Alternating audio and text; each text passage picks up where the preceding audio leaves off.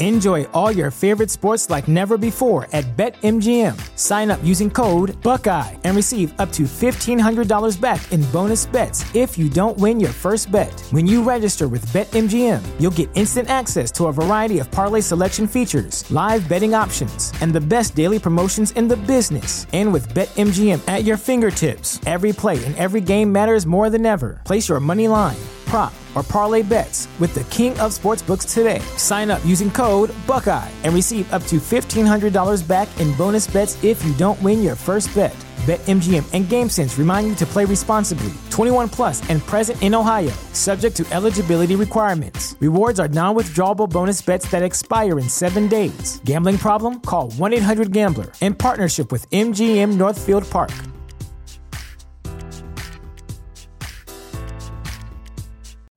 You know how to book flights and hotels. All you're missing is a tool to plan the travel experiences you'll have once you arrive. That's why you need Viator. Book guided tours, activities, excursions, and more in one place to make your trip truly unforgettable. Viator has over 300,000 travel experiences to choose from. Everything from simple tours to extreme adventures and all the niche, interesting stuff in between. So you can plan something that everyone you're traveling with will enjoy. Real traveler reviews give the inside scoop from people who've already been on the experiences you're considering. So you can plan with confidence. Free cancellation helps you plan for the unexpected. And 24/7 customer support means you can travel worry-free. Download the Viator app now and use code Viator10 for 10% off your first booking in the app. Find travel experiences for you. Do more with Viator.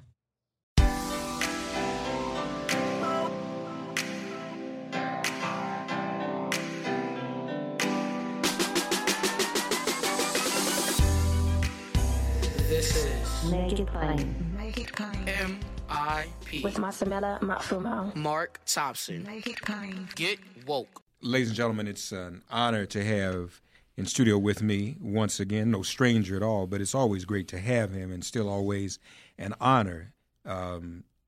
He was someone that I watched early in my career. He's a pioneer when it comes to media, BET, MSNBC, NBC, CBS, and now Bounce TV, right? Did Bounce? I can't keep a job, man. Can't keep a job. That's what you call being a journeyman. Ed Gordon is here with us. How are you, my brother? Good to see you, man. Always you good looking to well? See you, brother. Always good to see you, too. And a brand new book out, folks, Conversations in Black on Power, Politics, and Leadership, where he interviewed some of the most influential newsmakers, policymakers, thought leaders in the black community. What inspired you to do this right now? I had this thought in 2012. Mm-hmm. Started interviews in 2012. Then got a television project, and that kind of waylaid this, and I put it aside. And just the circumstance of the day, I looked around and I thought, you know, all the great interviews that I do often, and you know this, some of the most intriguing conversations happen before the mics are turned on or after they're turned off. That's right. And I also thought about the blessing I've had to interview all of the types of people that I interview, and I thought, man, wouldn't it be great if I could get everybody in one room and hold a conversation? Well, if you look at the list of people we have, I knew that would be an impossibility. Right. But I said, man, what if I do this virtually, where I'm interviewing everybody, and then I put it together, and the book reads, and it does, as if we were all in one room holding a conversation. Now, if you had not said that, nobody would know the difference. Because when you read it, when I looked at it, so I had to stop for a minute. I said, wait a minute, was everybody together in the room? And I realized, well, probably not. But the way you structured it, it's almost like that because everybody's commenting on the same topics, and you kind of put it together and organized it in the same way. Very, very clever. That's good. Yeah, I mean, I just felt like I didn't want the book to read too academically. Sure. I didn't want it to be a book only for policymakers or political heads. I wanted the book to read as if we were all sitting around the kitchen table or at the barber shop or in the backyard waiting on the barbecue to finish, because those are where we have these discussions often. And I wanted them to come off like that. I didn't want it to be too wonky. I wanted whomever to enjoy it. And we talk about each chapter is a different topic. And so we talk about any number of things, not just politics. We talk about, of course, the black vote. We look at the Trump years. We reflect on the Obama years. I ask everyone in the beginning how they see the state of black America. But we also look at the images of black folk in the media. That's right. There's a chapter in the book called Am I Black Enough for You? We still are in that handing out the black card and who defines black and who says what is and isn't. And so we've just taken a real look at Black America comprehensively, I think, and just ask some of the questions that we all grapple with. Is there something about 2020? Now I know there's a chapter in here dedicated to Obama. Yeah. Is what does it mean to have a book like this post-Obama? And does that say anything about the Obama era? Well, that's what I wanted to specifically talk about in that chapter. What is the legacy of Barack Obama? And what are those years, those 8 years now with some reflection? What did they mean? And, it's kind of two schools. You and I have talked about this privately a lot. There are two schools of thought. Either he's your forever president and, he's the greatest thing ever. And I think we're all proud of him. We're all proud of that family. We're all proud. Or there's a side that said, look, historically, what he did was great.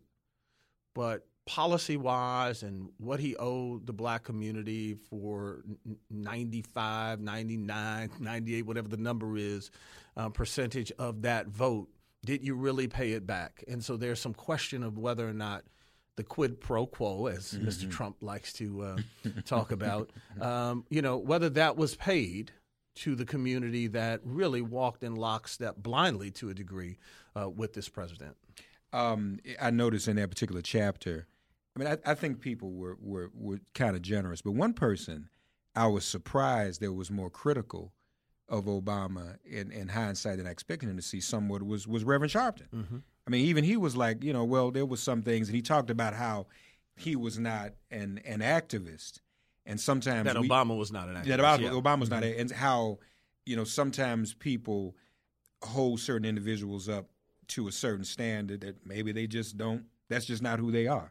But I thought that was a very interesting conversation. What I was most proud of is as you go through the book, there is a certain candidness, I think, that had I been doing these interviews on camera, I would not have gotten from some of these folks. Often when you do it, I think that's the nicety of radio when it's not streamed. And even with it being streamed, people don't see it in the same way as if they're in the studio or there's a television camera in front of them. There's a certain guarded nature to television that you don't always get, particularly the way I did these interviews. Either I went face-to-face with folks or we were on the phone and we were the only two people on the phone. And so I think that lets you guard down a little bit. I tried to explain, guys, I want you to be as candid as possible. So, even with black leadership, a lot of people took black leadership to task and I ask in the chapter, last 20 years, we've not moved the needle a lot in some of those measurables that show advancement,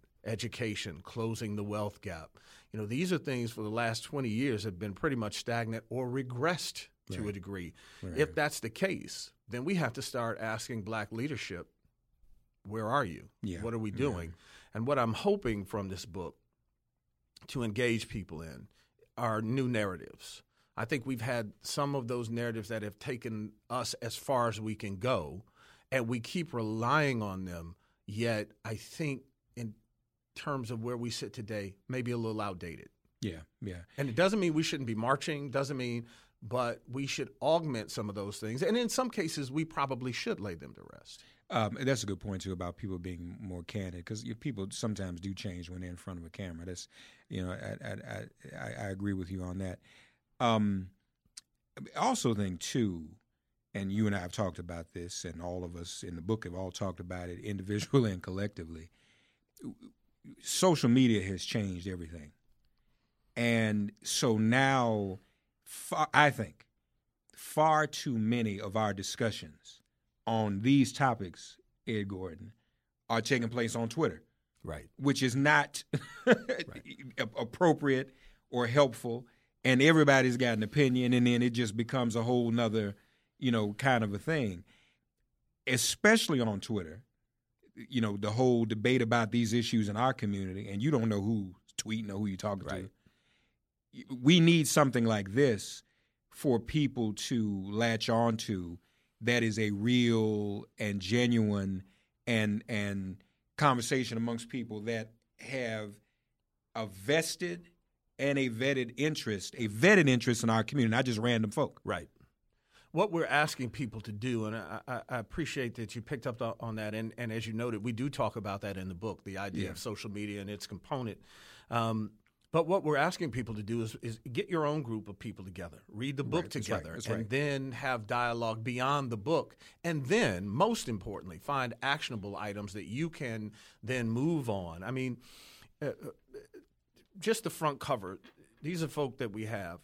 And there are 40-plus people that I got to participate in this. But Maxine Waters, Iyanla Vanzant, Charlemagne the God, Stacey Abram, D.L. Hughley, Eric Holder, Jamel Hill, Al Sharpton, Michael Eric Dyson, T.I., and as the book says, and more. Yeah. And may I just say to your listeners, I tried to add another media person to this list, and he didn't call me back. I'm going to look in the camera. He didn't call me back for his interview. We were running around the hotel at Sharpton's convention. You sure did. I sure did. What happened? You didn't call me back. That's what happened. So I just want your listeners to know that I didn't leave you out. I did not think about you. I did. Okay. All right. That being said, because we talk about truth and transparency. I know what happened. Okay. Whatever. Whatever that was crazy. Okay. That was a crazy time for me. It was. Because that's the weekend. What was going on? Every presidential candidate he had there. That's the weekend, Brittany. All the presidential candidates were up at the hotel, and I interviewed all of them, and I was running around like a chicken with my head cut off. But I remember now. You did ask me. I did. So I'm sorry. This is I love you, man. It's all right either way. No, I love you too. I'm glad you reminded me of that as well. But at the end of each chapter are some outlines, some questions, some points to consider for you listeners to start your own conversation. And again, that's healthy. We should be getting back into, and some people are, book clubs and study groups. Right. But around issues such as this, and have healthier discussions than some of what is taking place on social media. And we're going to do some of that, as I start the tour. Okay, good, we're going to go around. That's good. To not only book clubs, we'll have small town hall meetings. But as I say in the book, I don't want to just have. I've discussed this with you. You and I go to a lot of these conventions, but I don't go to as many as I used to. I know you're right. Because we're doing the same thing. It's annual. Listen. I love the people in the Congressional Black Caucus. I'm friends with some, acquaintances with all. Right. But to continue to have the CBC weekend or week as we do and not measure what we come out of there for the first or the next year, I tell them sometimes then just record the panel and re-air it the following year because we're talking about the same thing. We have to start a new narrative, and that is how do we change what we've been doing that is not necessarily working now? Yeah. And that is having too many of these meetings, complaining on stage, saying that this is what we need to do and da-da-da, and then leaving and doing very little of what we talked about for that hour and a half. The conversation literally vanishes into the ether. That's exactly right. And, you've been doing this a little bit longer than I have, although I didn't realize how close together we are in age. But I'm sure you've noticed, man, a lot of these conventions we see each other at with our organizations, God bless them all, including the CBC, the annual event becomes the end rather than the means. That's exactly right. So as soon as organization such and such convention is over on this date, the planning has to immediately start for next year's convention. You know what I'm saying? And as we also know, sometimes the best conversations don't occur in the formal gatherings, But in the sidebars, some of us get together in the hallway or the restaurant. And I think what you do in terms of new narratives and thinking in a new way. So when you and I first started going to these conventions, you and I were young. That's right. And there were young people at these conventions. Now, when you go, there are very few young people at these conventions. That's right. That's and right. So part of what we talk about in the book is the new dynamic. And this has happened historically, generationally, between the new guard and the old guard. That I don't expect to go away. But what we have to start doing is either updating the ability of these tried and true organizations to attract younger people or truly pass the baton, which isn't going to happen easily. It's interesting in the book because when I talk to traditional black leadership about their relationship with the younger guard, they believe it's a better relationship than the younger guard said to me. They saw it as. They still see it as very paternal. Yeah. They still see it as you're not listening to me. Some of that is human nature and natural, but some of it is a disconnect, and we can't afford that disconnect. We are, and again, I know people are probably tired of me saying this, but you and I and some others talk a lot about what we see. And that's another thing. We are in a crucial time that I think the malaise that has hit us for so long, particularly since the election of Donald Trump, has us in a stupor that we are kind of walking around in a daze. And I keep telling folks, Stacey Abrams says in the book, if you think these 4 years have been bad, if he wins again, she says, strap in. Yeah. Right? Yeah.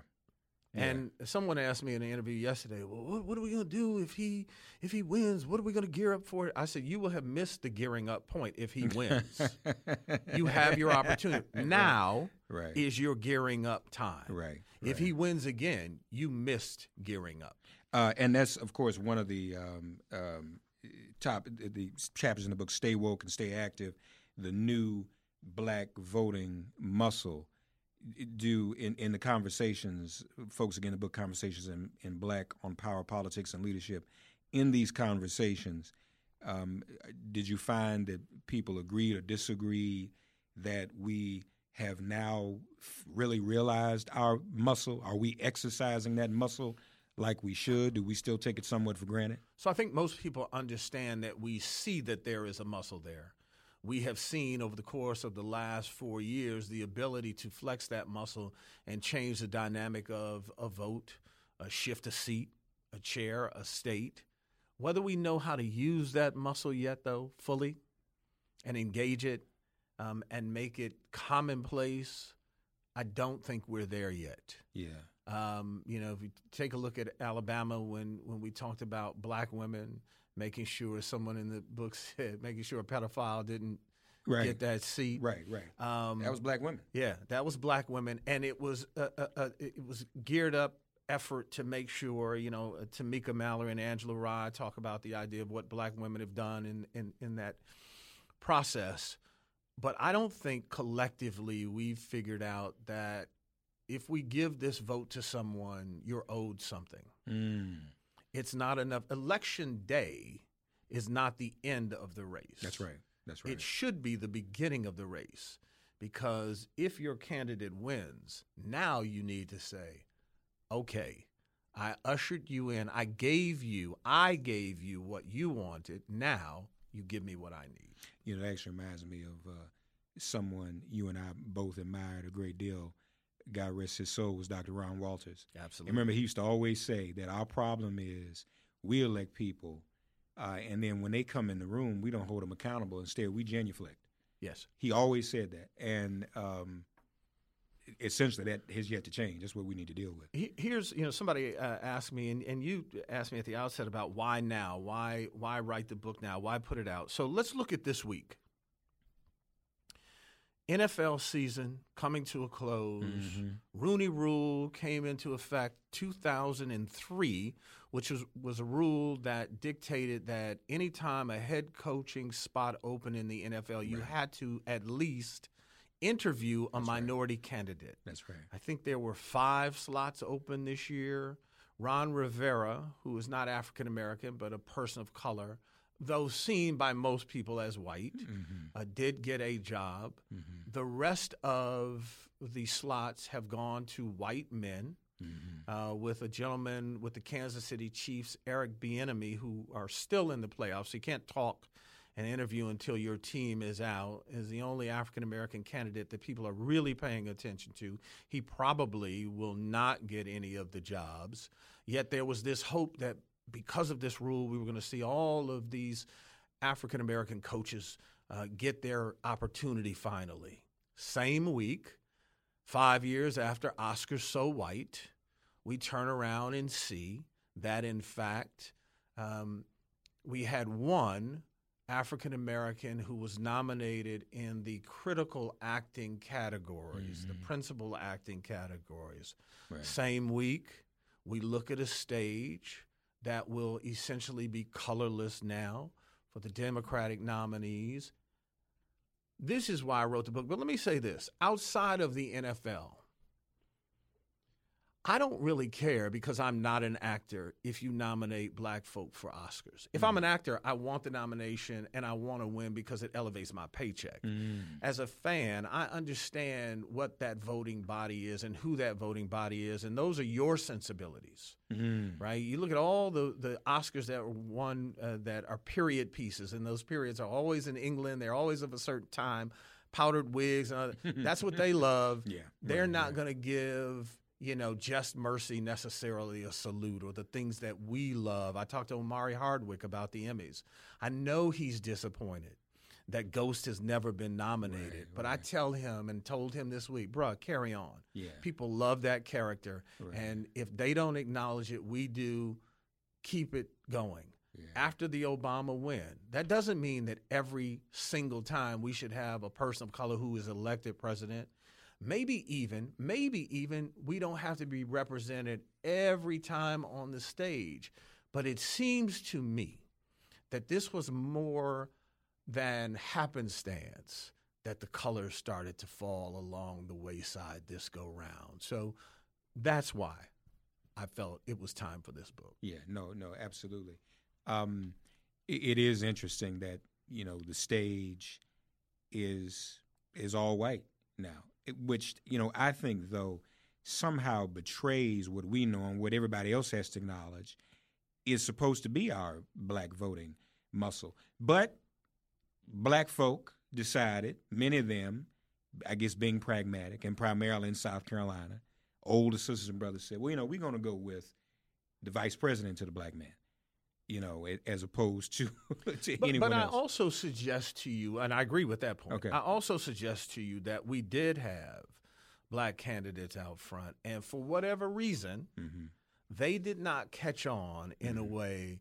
Kamala Harris never really fully caught on with, and I'll put this because we're not a monolith, but there is monolithic thought in our community at times. I don't care what anybody says. Of course. Or at least majority thought. Let me put it that way.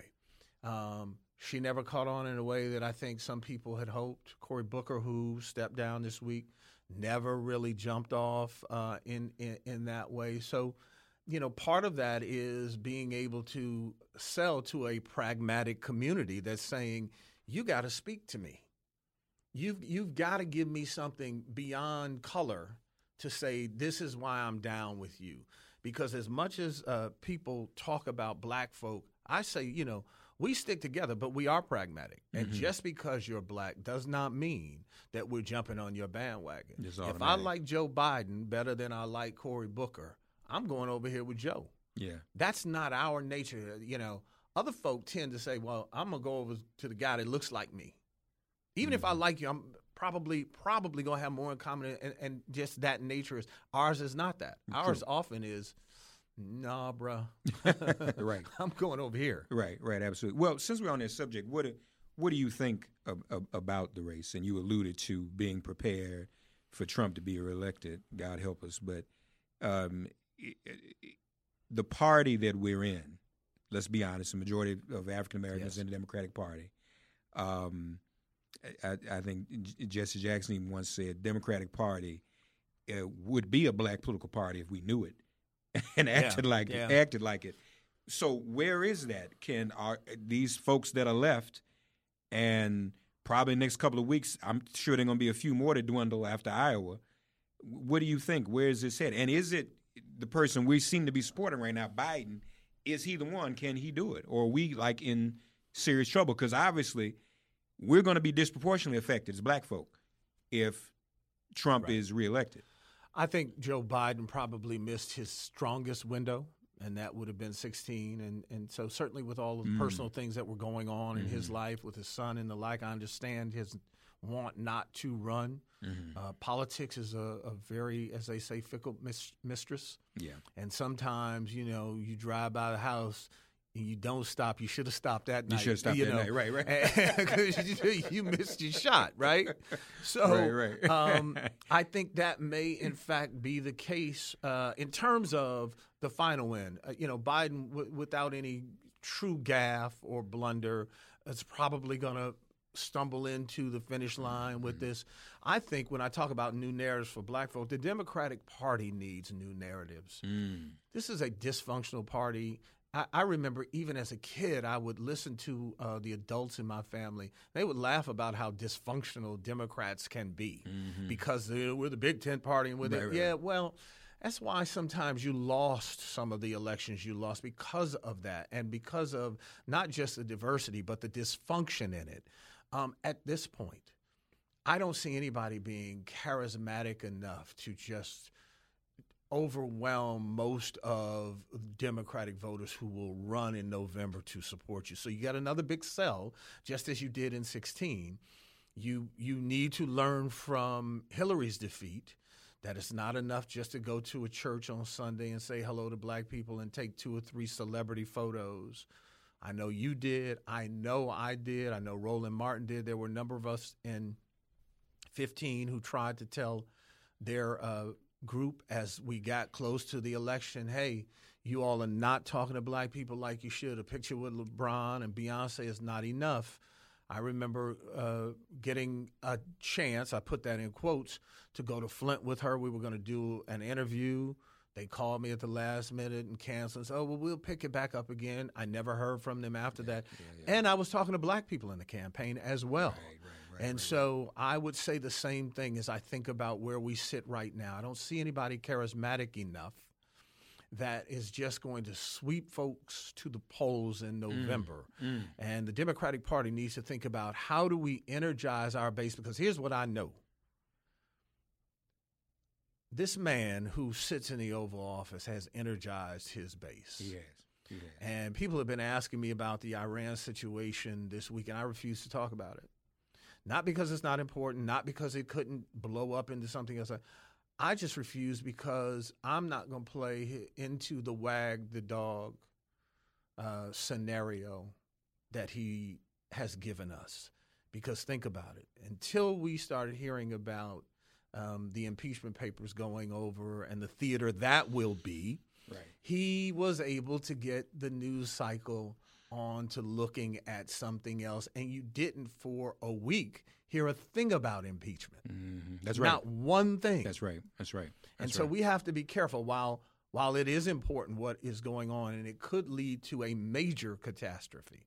Catastrophically it could. But we have to be careful and be smart enough not to let the impeachment and the papers and the trial die on the vine. Because, listen, he's not going to be impeached by this Senate. Right. He's not going to be removed. Right. Yes, removed. I'm sorry. But you're not talking about it.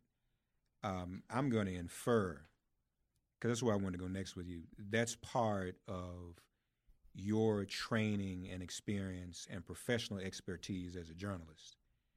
And I'm not saying this to brag. You and I are in a dying breed. Yes. Folks who actually went to school to study and get degreed in journalism. I'm not saying that to brag. I'm saying that as somewhat of a tragedy, because now anybody who's got a social media account can be a journalist. And the industry has dumbed down and traded objective, investigative journalism and what you just said, the kind of scrutiny, the kind of questions for access, because you need access to get clicks in this social media atmosphere. So you don't want to rock the boat. and I'm going to keep showing up at 1600 in the press room, even though nobody else is going to be there, rather than everybody get together and say, we ain't even going to go up there anymore.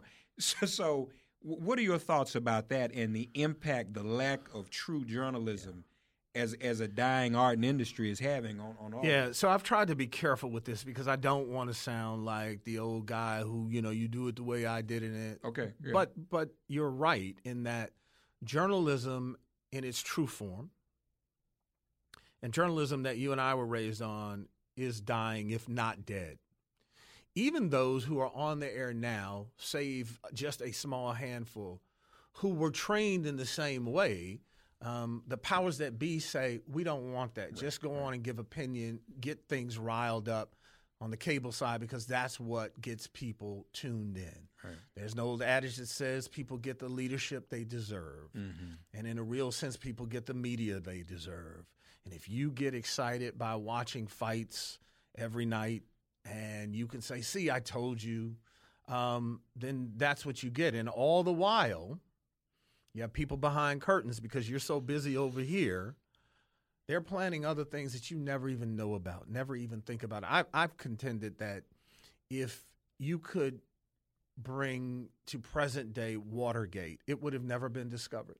Right. Nixon would have continued to be president. Right. Because not only would Woodward and Bernstein not have had the opportunity, an investigative unit would have already been eliminated from that newspaper. Mm-hmm. So you wouldn't have had the wherewithal to even conduct all that went on that changed a nation. Yeah, yeah. And the proof in that, too. I mean, that's just not a hypothesis. I mean, we can prove it. When Woodward got access to the Bush White House, what did he do? He wrote books of praise and hagiography and everything else. So it's like, wait a minute, this ain't the same person. How are you scrutinizing one administration and not this one? He traded what he did in Watergate for access. And another thing that's dying, and we talk about this in the book, is the black press. Hey. And the idea of the importance. Black folk, Roland Martin and I talk about this, I mentioned in the book. Roland and I laugh about when black folks say to us, if we were on CNN or MSNBC, people would say, "Oh, I saw you on last night." That's right. If we were on BET or in his case TV One, people were like, "When are you gonna get back on real TV?" That's right. We don't even give our own the kudos and the respect that's deserved. Tiffany Cross says in the book. Tiffany used to work for me at BET. She said that I get upset because some of the best television I've ever been involved with, and at that point she was not a pundit, she was an associate producer. She said some of the best things I've ever done on television, some of the best specials I've ever seen, we did at BET, right. But no one saw them in the sheer numbers than some of the specials that are on other networks that aren't nearly as good. Right. So I think we have to, that's part of changing that narrative. We talk about supporting one another, yet we don't.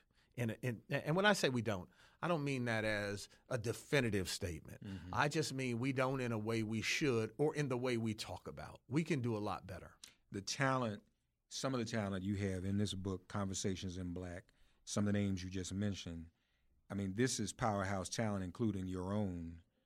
I mean, we ought to have our own medium at this, especially now with this hour. I just heard the other day, Fox is going to do a streaming platform on the phone called Fox Soul. Mm-hmm. Fox Soul. And then people are going to fall over themselves and look at Fox Soul there, Gordon. So we need how do we build our own with people like you and Roland and Tiffany and Angela. So and Roland's Bakari. a great example. Roland is working his butt off to try to make his program that he will own and that I give Roland this. Roland is Roland, right? Yeah. I mean, we all know and love him, but he's Roland Martin, and you either take him or you don't. Roland's very little gray area for people. That's right. People either love him or not so much. But he is a hard worker, and he is dedicated to making his dream a reality. And I think more of us, look at what Tyler Perry has done. And we talk about that extensively in this book. Yeah. What Tyler has done. I just saw him yesterday. Whether you like his art or not, the idea that he has become the mogul he's become is remarkable. I was just in Atlanta working on something that we hope in 2020 we'll be able to announce that will be our ownership. that is going to hit television. And I think all of us have to kind of look in the mirror. I was just talking with a member of my team today at lunch about stop talking about what you want to do. And it sounds simple, but we don't do enough of it, and go do it. So finally, I dipped into my bank account. All right. And I said, okay, you've been talking about doing this for X. So get it started. Don't keep waiting on somebody to give you an okay, a green light, a little check to get, the first one done. Go do it. Yeah. So that's what I've been doing the last 2 months along with this book. That's why I'm so tired. I know that's right. I think we just have to start doing and believe that we can do. A couple chapters also in the book dealing with Black men stand up, Black men struggling in America and how to help them. Black Girls Magic, empowering Black women today. Again, unfortunately, back to social media, we seeing these debates. And you alluded to it, people like to see fights. So we're in a reality TV culture. That's why we have a reality TV president. But in the conversations about Black women and Black men, can we simultaneously talk about empowering Black women and the new realization of the power of Black women even leading white women to prevent a pedophile to be in the Senate, and at the same time talk about rescuing Black men? Do we have enough bandwidth as a people to do both of those at the same time? They're not mutually exclusive. The reality is Black men, on one hand, get a bad rap. Of course. Not only from the media, but sometimes from Black women. Mm-hmm. But I understand why, because we've not done enough to show our shining lights, nor have we done enough within our circle to hold one another accountable. And I don't mean a sister holding a brother accountable. I mean brothers holding brothers accountable. Right. We talk about that again. We talk about it, but we don't do it. We talk about Nipsey Hussle in the book. And I think Nipsey's death really elevated the discussion about manhood to a great degree. It's brothers in L.A. that have formed a book club now, solely on the idea that when they found out about Nipsey and his love of reading and discovery, that they said, man, we need to do that. And so I think, going back to what I said, what we hope this book will be, the idea of a new narrative. So Black men need to paint a new narrative of who we are and what our expectation is. I tell folk this all the time. I've been light my entire life. I've had green eyes and curly hair my entire life. When I walk in a room, there's Anthony Anderson is a dear friend of mine, and he jokes about, oh, here come Pretty Ricky. Now, I know that's a joke to a degree. Right. But there is this sense of, if you're too dark, you're a thug. If you're too light, you're soft. If you're too... Well, anybody who knows me understands I grew up in Detroit.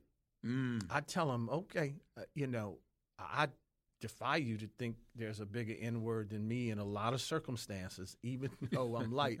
I said, if color is the delineation line to being Black, then what you're telling me is Clarence Thomas is blacker than Louis Farrakhan. And if you want to take that bet, I'll put $1 to a donut any day on it. And so what we have to do is start saying there's certain expectations. Think about, and this isn't reflective in a romantic way, but when we came up, there was an expectation, if you were headed in the right direction, of what you were going to do, what your community expected of you. A lot of people went to college on the backs of their community. And there was an expectation, we're going to give you this money, we're going to get you in school. But you know what? You ain't coming back mid-semester talking about I flunked out. You've got an expectation of making it. All of those things that were tried and true and kept us going have to some degree kind of waned. We've got to stop that. So there are a lot of brothers who are brilliant and out here doing it. There are too many brothers who aren't. And they need help from us, not others, from us. And by us, I mean Black men. Sisters are doing it, but also in the book, we talk about the idea of there are a group of sisters who aren't involved in Black Girl Magic. They're not the second coming of Olivia Pope, no matter what they're wearing on their feet. And so as we salute all of the wonderful things that Black women are doing in this country, we need to make sure that sisters know that there are a group that aren't caught up quite yet, and that every sister who has a Gucci bag and red bottoms is not doing everything that she can do and isn't even necessarily supremely successful. She just got a nice shopping trip. Yeah. No, that's real talk.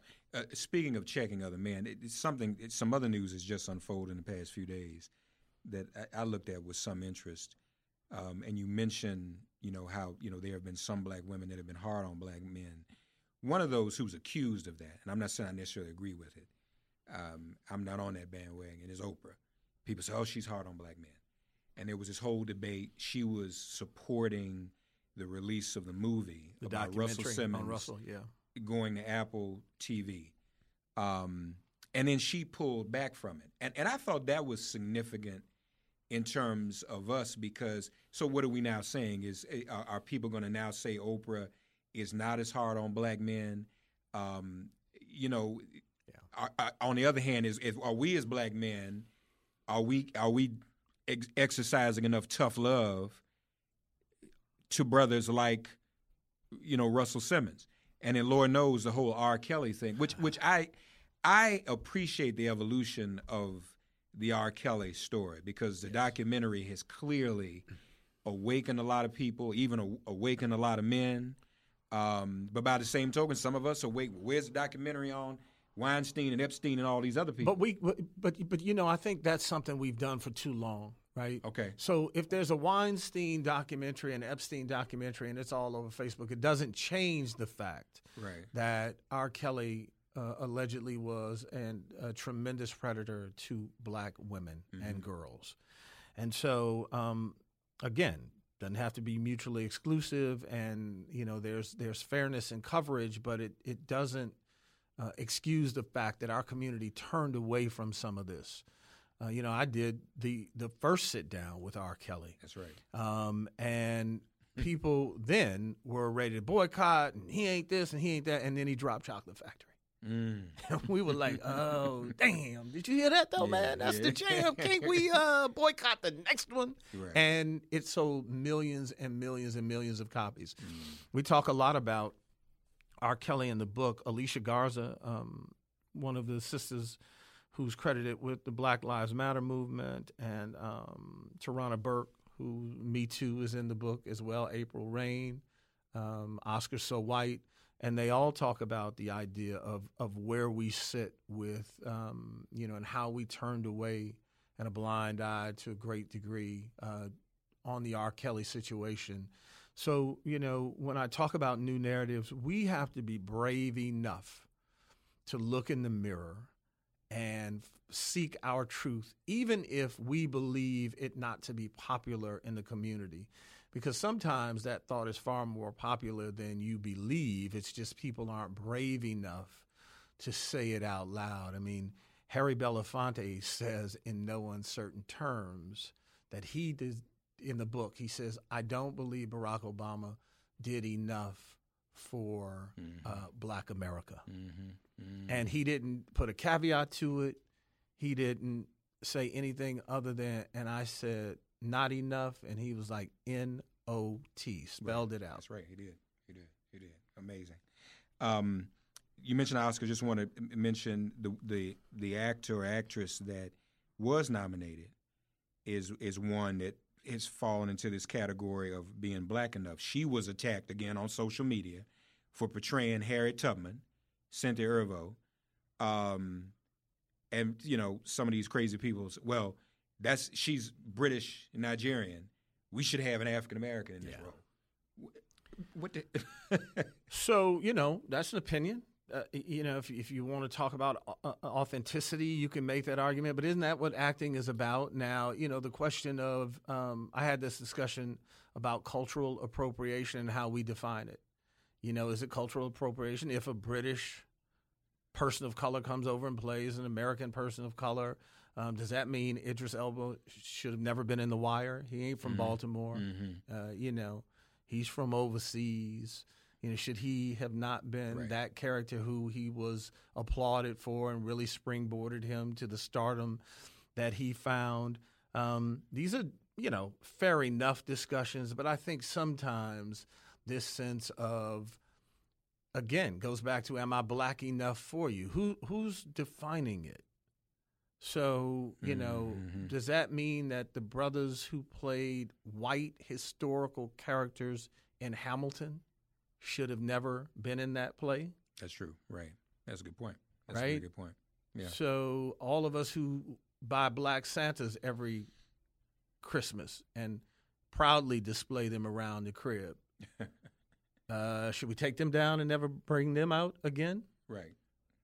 Because whether you like it or not, Santa was not created black. No. Should we never have a black James Bond? You can have a black 007 because that's the number that the agency gives him, but you cannot have, if you believe this school of thought, a black James Bond. You have a black 007, right? Good but point. We were ready for Idris to play it. That's right. Right? So I think that we just need to be mindful and really think about where we sit, what makes sense, and what makes sense for our time in terms of the time you spend on something.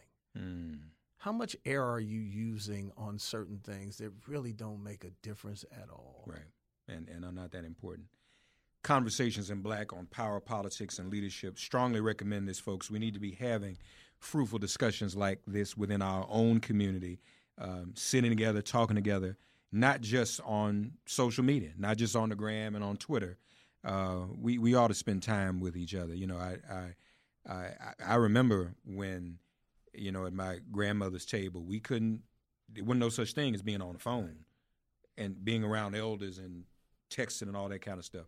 These are conversations we should have, and our brother Ed Gordon has even again included in it some study questions, some conversation questions that hopefully will spur us on. And I'll admittedly say this and candidly say this. I fought back and forth with the publishers about that because I thought sometimes the questions, in my opinion, and I'll even say this, are a little elementary.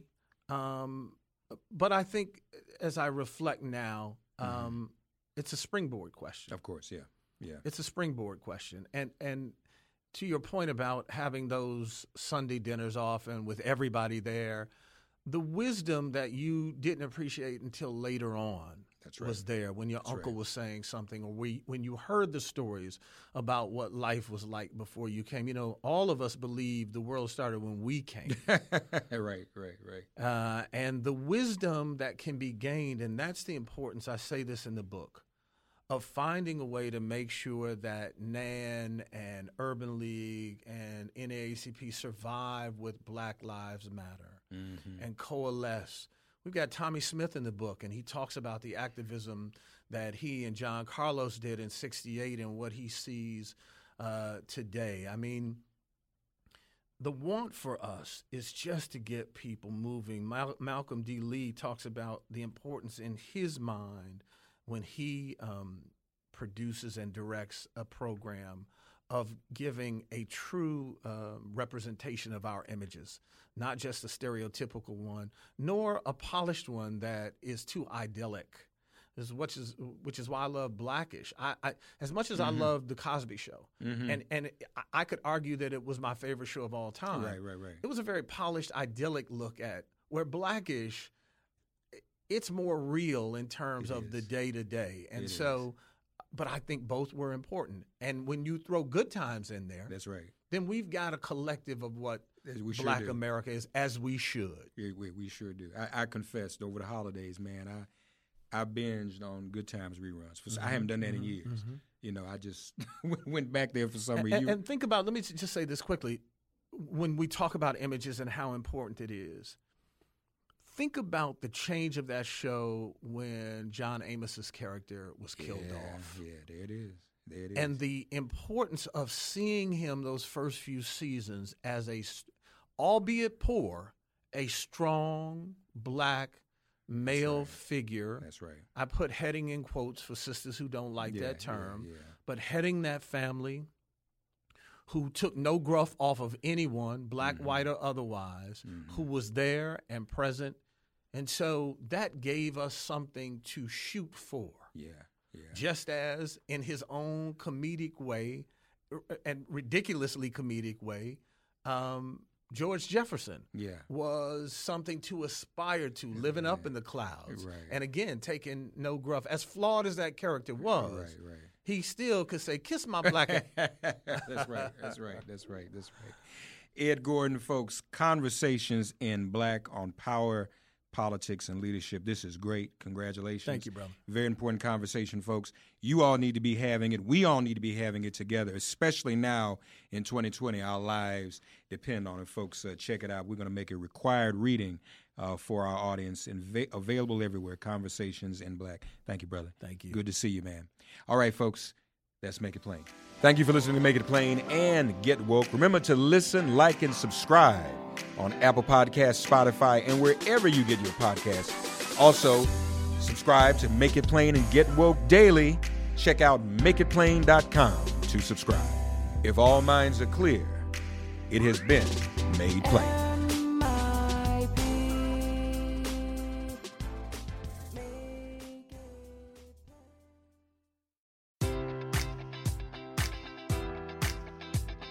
Enjoy all your favorite sports like never before at BetMGM. Sign up using code Buckeye and receive up to $1,500 back in bonus bets if you don't win your first bet. When you register with BetMGM, you'll get instant access to a variety of parlay selection features, live betting options, and the best daily promotions in the business. And with BetMGM at your fingertips, every play and every game matters more than ever. Place your money line, prop, or parlay bets with the king of sportsbooks today. Sign up using code Buckeye and receive up to $1,500 back in bonus bets if you don't win your first bet.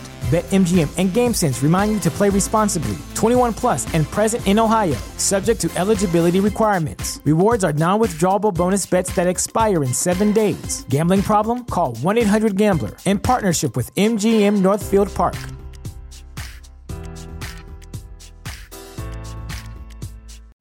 You know how to book flights and hotels. All you're missing is a tool to plan the travel experiences you'll have once you arrive. That's why you need Viator. Book guided tours, activities, excursions, and more in one place to make your trip truly unforgettable. Viator has over 300,000 travel experiences to choose from. Everything from simple tours to extreme adventures and all the niche, interesting stuff in between. So you can plan something that everyone you're traveling with will enjoy. Real traveler reviews give the inside scoop from people who've already been on the experiences you're considering. So you can plan with confidence. Free cancellation helps you plan for the unexpected. And 24/7 customer support means you can travel worry-free. Download the Viator app now and use code Viator10 for 10% off your first booking in the app. Find travel experiences for you. Do more with Viator.